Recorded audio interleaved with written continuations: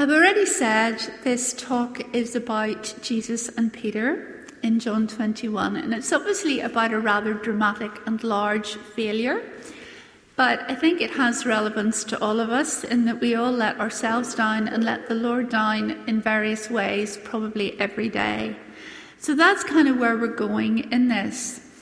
But before we get into it, you may be wondering why Doctor Who's TARDIS has just appeared on the screen, and I suppose not everybody here watches Doctor Who. Chris and I are huge fans. But the whole point about the TARDIS is, and I'm sure most of you know this, that it's kind of bigger on the inside. And whenever I come to Scripture, and especially I think the Gospel of John, I always have this feeling that it's like the TARDIS. It's huge. I mean, it is huger than huge. It has multiple layers of meaning, and you never ever get to the end of it. Well, I don't think you get to the end of the Scripture full stop. There's always more to learn and to know and to see as we live it and then come back and reflect on it. So, what I'm going to do is skate over the surface, and I'm aware of that, but I would really invite you strongly to return to the passages today, especially if they speak to you in any way, because there's more. There are more doors to walk into and more rooms to find. The plan is pretty simple. I'm going to try and locate the events a little bit in context. I'm going to move through the events pretty quickly because we don't have huge amounts of time. I'm going to look at Jesus and Peter in their interaction. And then I'd like us to ask ourselves some questions, and I'm going to give you a few minutes to do that. So, I think the first thing to say in coming to John 21 is that this is an odd time in the disciples' experience. I've said on the screen there that it's an in-between time. And I don't know that we often think about that. I certainly hadn't really thought about it until I prepared this. You think about these guys, you know, there are 7 of them mentioned in this chapter. They've gone back to Galilee from Jerusalem. Think about what they've experienced in the last week or so. They come in to Jerusalem on the high of Palm Sunday. And okay, their view of what it means for Jesus to be the Messiah and to restore the kingdom to Israel is nonsense. You know, they were always a bit like the Keystone Cops, not really getting the point or getting the message. But nonetheless, they followed him. And they were there as the crowd shouted in adulation. And then during that week, it's a descent. And it just gets grimmer and grimmer. I mean, you think this Messiah is going to do something amazing, something like throwing out the Romans, and then, oh my goodness, he's being arrested. That was not part of their plan or their mindset. Then, even worse, he's going before the Jewish authorities, then he's bumped off to see Pilate, and then, oh my goodness, the crowds have turned against him, as crowds, I'm afraid, are apt to do. And so, they come from these heights to the utter horror of crucifixion. I mean, there are many good things you could say about the Romans, but there are some things about them, you know, that were pretty grim, and they were really good at inventing cruel ways to kill people. They wouldn't be the only regime to have done that, I have to say, and we have evidences in our own time, but you know, death on a cross is not just execution, it is complete humiliation, it is horror. And then, of course, they all run away. You know, they said they weren't going to, but they did. And then, 3 days later, oh my goodness, Jesus is risen from the dead. Oh my goodness, they weren't expecting that either. So that's quite a journey in not very many days. And now you see they're in a time when, don't quite know what the plan is. Is there a plan? You know, there's hope again. They're no longer in the depths of despair. But what does a resurrected Jesus look like? What, you know, is the relationship still the same? Has it changed?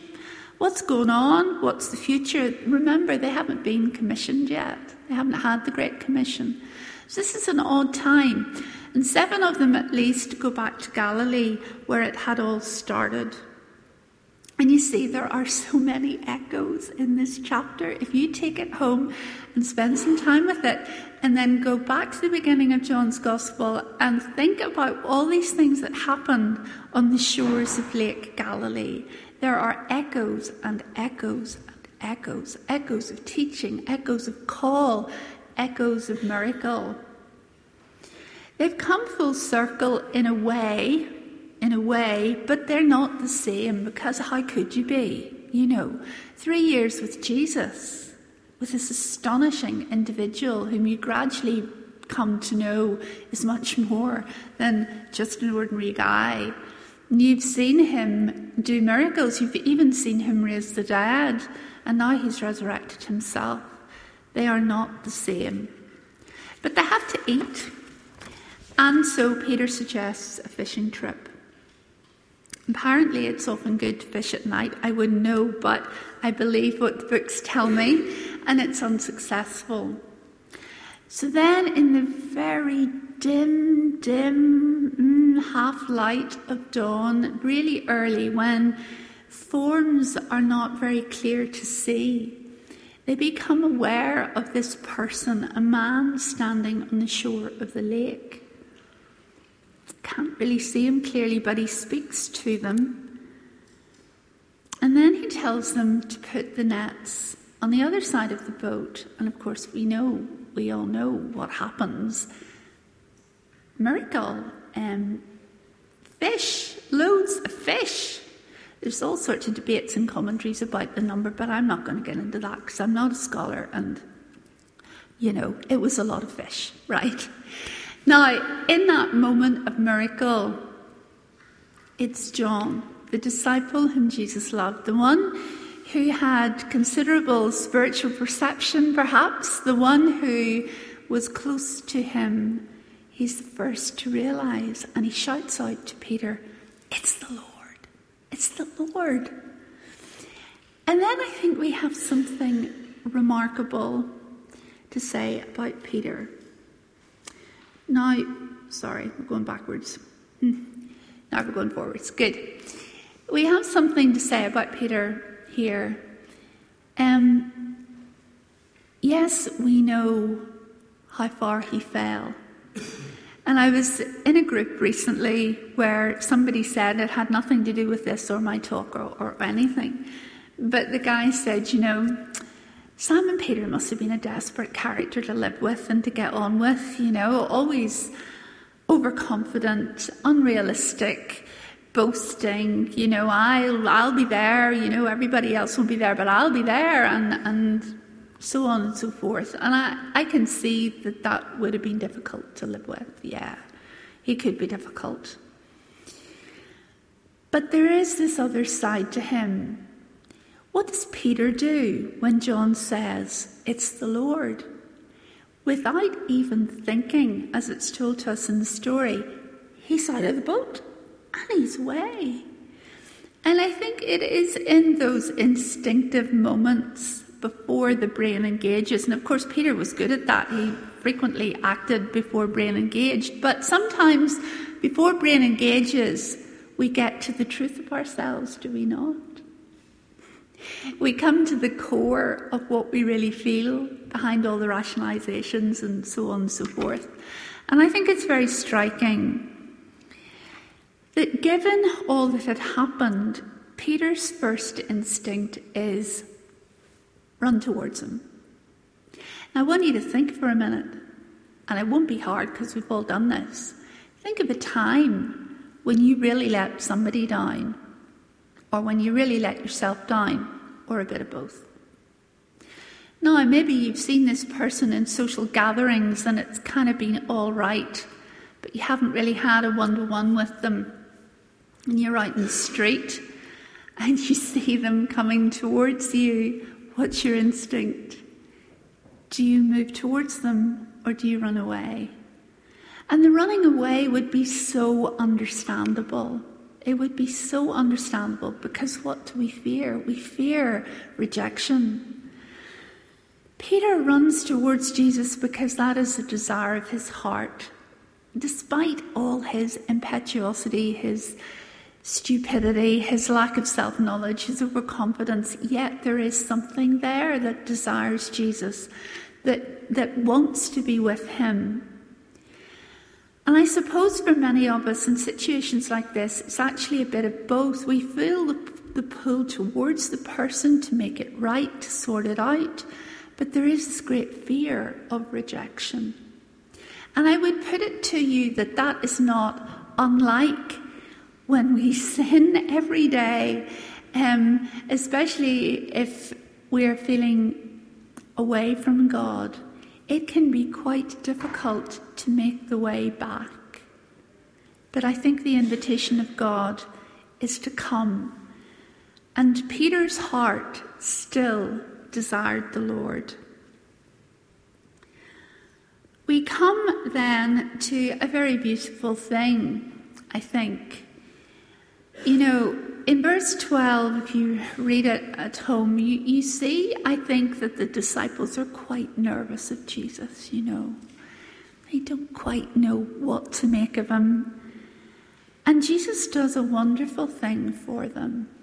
When they arrive on the shore, the charcoal fire is already burning. The fish and the bread are on it. Personally, I'd have loved to have been there because I love fish. Well, I'd have loved to have been with the Lord, but it just sounds the most amazing breakfast to me. My husband would have run 100 miles because he can't abide fish, but there you go. It's a barbecue, little fresh meal on the fire. And I think there is a great deal in that Jesus knows our frailties and he knows our legitimate needs. He was really human. And he knew about hunger. And after a night's work, you need your breakfast. So he ministers to them with the food. But it is also a way of saying, I am renewing fellowship with you again. I want to be with you. I want you to be with me. It is a moment of intimacy and belonging. And I would strenuously invite you to come back to this space sometime this week. Now, if you kind of look at the screen at the moment and think, that's quite nice, maybe she's got a point there. I mean, you might also be thinking she's raving, that's possible. But if you're kind of thinking, that might be interesting, and you go out of here, you'll forget it and you won't do it. Well, it doesn't matter what I say, that is irrelevant. But David spoke very wonderfully, I felt, last week about habits and practices that we need to put into our lives to curb our forgetfulness of God's grace, to curb our forgetfulness of what Jesus is saying to us. And there was that wonderful quote about the habits of the heart forming the habitations of the Spirit. So, if you feel in some way that God is speaking to you through any of this morning, you think, I'd like to go back to that, stick it in your diary, because that's the only way it's going to happen. Actually put it in your diary and make it as important as your meetings this week. Once that begins to happen and things are scheduled in, they have more chance of happening regularly, and the heart space and the head space opens to God more easily. Okay, finally, to Peter and Jesus. Again, it's good to pause for a moment and realise just how much Peter lost in that courtyard. We read his extravagant assertions. Richard read them wonderfully for us and put so much feeling into that. And then, it all fell. He fell. And he'd lost his position in the band of disciples, in a sense his job. He had lost everything. And none of the rest of them, as far as we know, had promised so much and fallen so far. That's hard. That is hard. And I admit it's a lot bigger than our daily failings.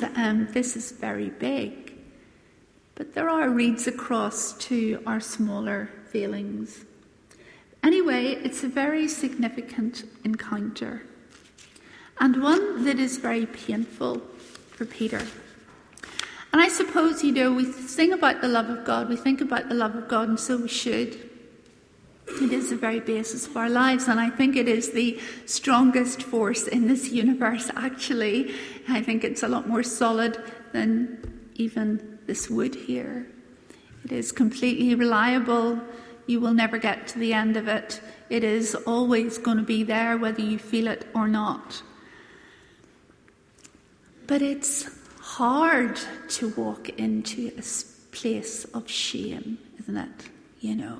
It's really hard when you've let people down very badly, or yourself.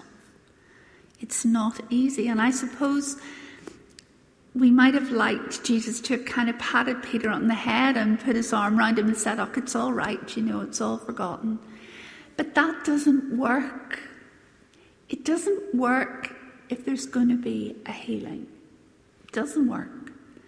We have to come to Jesus or the Father. Some people find it more comfortable to come to the Father. Some find it more comfortable to come to Jesus. It doesn't really matter which. But we have to come in honesty. Now, I realise this is not simple, and I realise it's really not easy. I ran away from God for some considerable time because I felt I had failed him. I know what that is like. But until we can find at least some honesty and enough courage or encouragement from others to come to him and lay it out before him, there can't be healing. And he wants us to come. And I think with the big things, sometimes it's not all at once either. That there may be things in our lives that we struggle with quite a lot, and maybe we can only manage a little bit of honesty at this time, and then maybe we'll spiral back to it again, and there will be a deeper encounter and a deeper healing, and then we may spiral back to it again, and another encounter and a deeper healing. Or there may be things that we lay before God almost on a daily basis. We struggle with, we haven't got an answer to yet. But the honesty is key. We have to ask ourselves the questions. But I am not here this morning to beat you over the head. And the last thing I want you to do is to think of God as judging you in these times. His love enables our honesty because we have something solid to stand on, sit on, lie on when we look at ourselves. And yes, that happens in little steps over a lifetime, and so it should, because we couldn't see all of it all at once. But we are coming to love and to the releasing of burdens, even if it can take quite a while. So we have 3 denials in the courtyard. We have 3 questions. Do you love me? Do you love me more than these? And we have 3 affirmations. Why did Peter fall? He didn't really know himself. He was overconfident. And I think in spiritual growth, we have to take seriously the need to know ourselves. It's not narcissism. I know it can slide into narcissism. Humans can turn anything on their head. We're all good at it. It's what sin is about. Distortions of the ego, which are big. But to look at ourselves in the light of God's love is an immensely important thing, to ask the questions. And if there's something this morning that you're finding it hard to deal with, don't be afraid to go to somebody else, to a friend, to a pastor. There will be prayer ministry on this side of the church at the end. That's a good place to take it as well. The wonderful thing about this encounter is, even though it hurts Peter so much, and it does, on the 3rd question, he cries out in pain, Lord, you know that I love you. You see all things. You can see all human hearts. You can see into me. You can see that I love you. Yes, it hurts. But in leading him back into this hard place, Peter is healed. He is affirmed. He is given a job. It is as if Jesus is saying to him, not only do I forgive you, Peter, I'm trusting you, giving you a job. He's being commissioned. So what did he find in that tough place? He found love. He found forgiveness, acceptance, restoration, vocation. And I think a really important thing also is to consider that Peter will be a much better pastor of the flock, amongst other things, because he fell and was restored. It's kind of hard to keep up the self-righteousness if you have an awareness of your own weakness and sin. And yet, when we come to Jesus, there is so much that is good about us, but there is also a poverty in us, a need of him that will never stop till we get to heaven. We need him. We need his life. And those who've fallen, maybe not in quite as dramatic a way as Peter, but those who know their weakness are a bit more open, a bit gentler to others in their weakness. Because make no mistake, brothers and sisters, we are all weak and we need the Lord. And to come to know our deep need to depend on him is a very good spiritual place to be. That is a place of potential immense spiritual growth. Now, there's just a couple of things to come. I want to ask, as we come towards the end, why did Jesus focus on love, Why did he keep saying to him, do you love me? Why? And I think it is because the kind of love that Jesus is talking about here is the deeper kind. It's the kind that goes to the very core of us.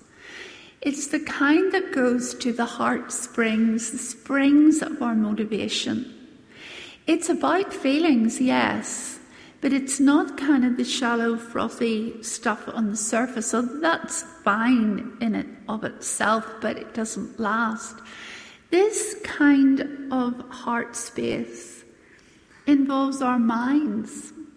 It involves our thinking. It involves our asking of hard questions. And David led us wonderfully last week into thinking about our culture and the acts of resistance to that Jesus calls us to.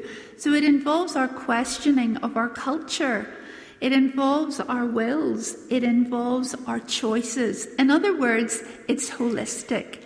It had to be a question of love. And that is the question that Jesus poses to all of us this morning. It's not me posing it, it's him. Do you love me? And as we search our hearts in relation to that, please know that you do it from a basis of already being loved.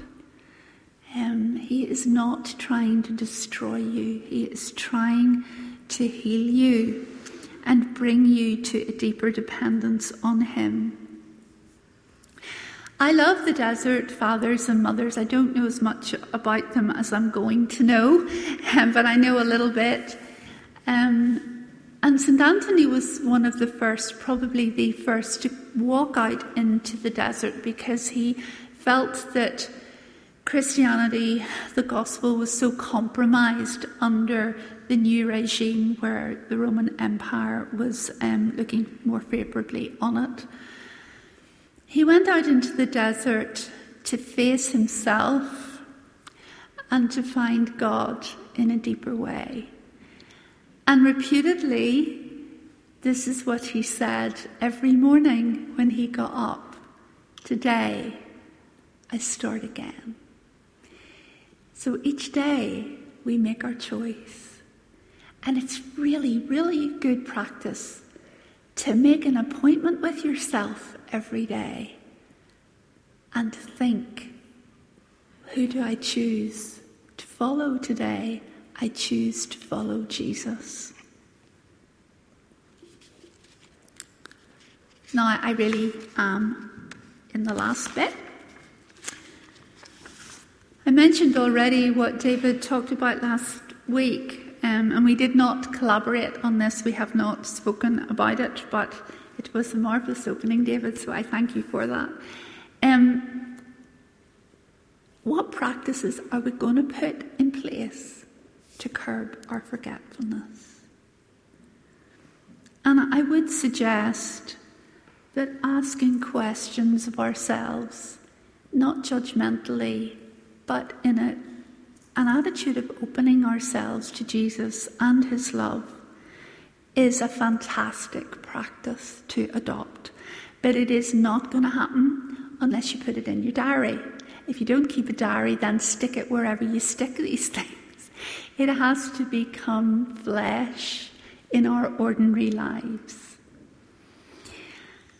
One way to do it, but you will find 1,000 different ways. This is not prescriptive, but the idea is really to sit with Jesus regularly, or the Father, to know his love more deeply, to listen to him and ask questions. Our culture, as David said last week, is indeed overbusy. It is very driven. There is a lot of addiction out there, addiction to busyness, work, schedules, targets, performance, this, that, and the other. And it's not always, but often quite shallow. It is resistant to reflection or stillness or silence. But I would suggest to you that those are the very practices that we need to put into our lives. If we are going to know Jesus in any deeper way, and if we're going to know his love in any deeper way. And believe me, he was right when he said he is the source of our lives. Without him, we can do nothing. Without him, we can do nothing.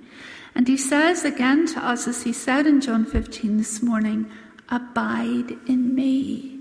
It's an invitation, and it's an invitation to make it practical.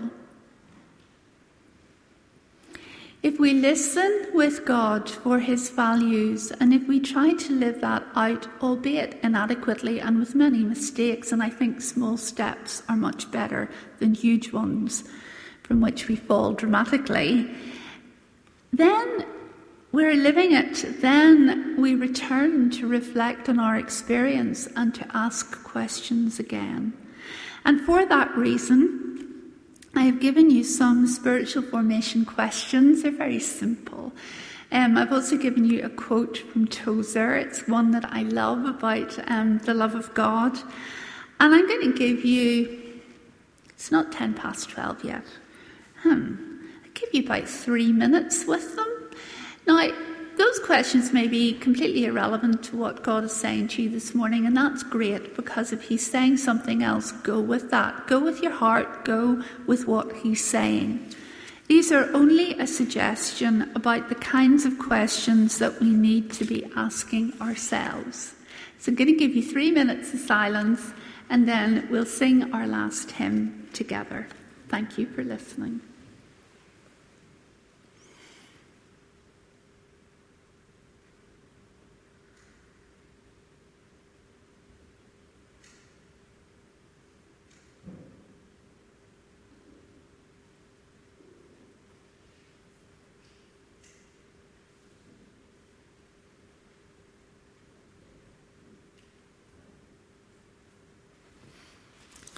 Let's pray together. Lord, we thank you for your word, which goes to the very core of us, if we let it. Thank you for your love. which really is the strongest power in the universe.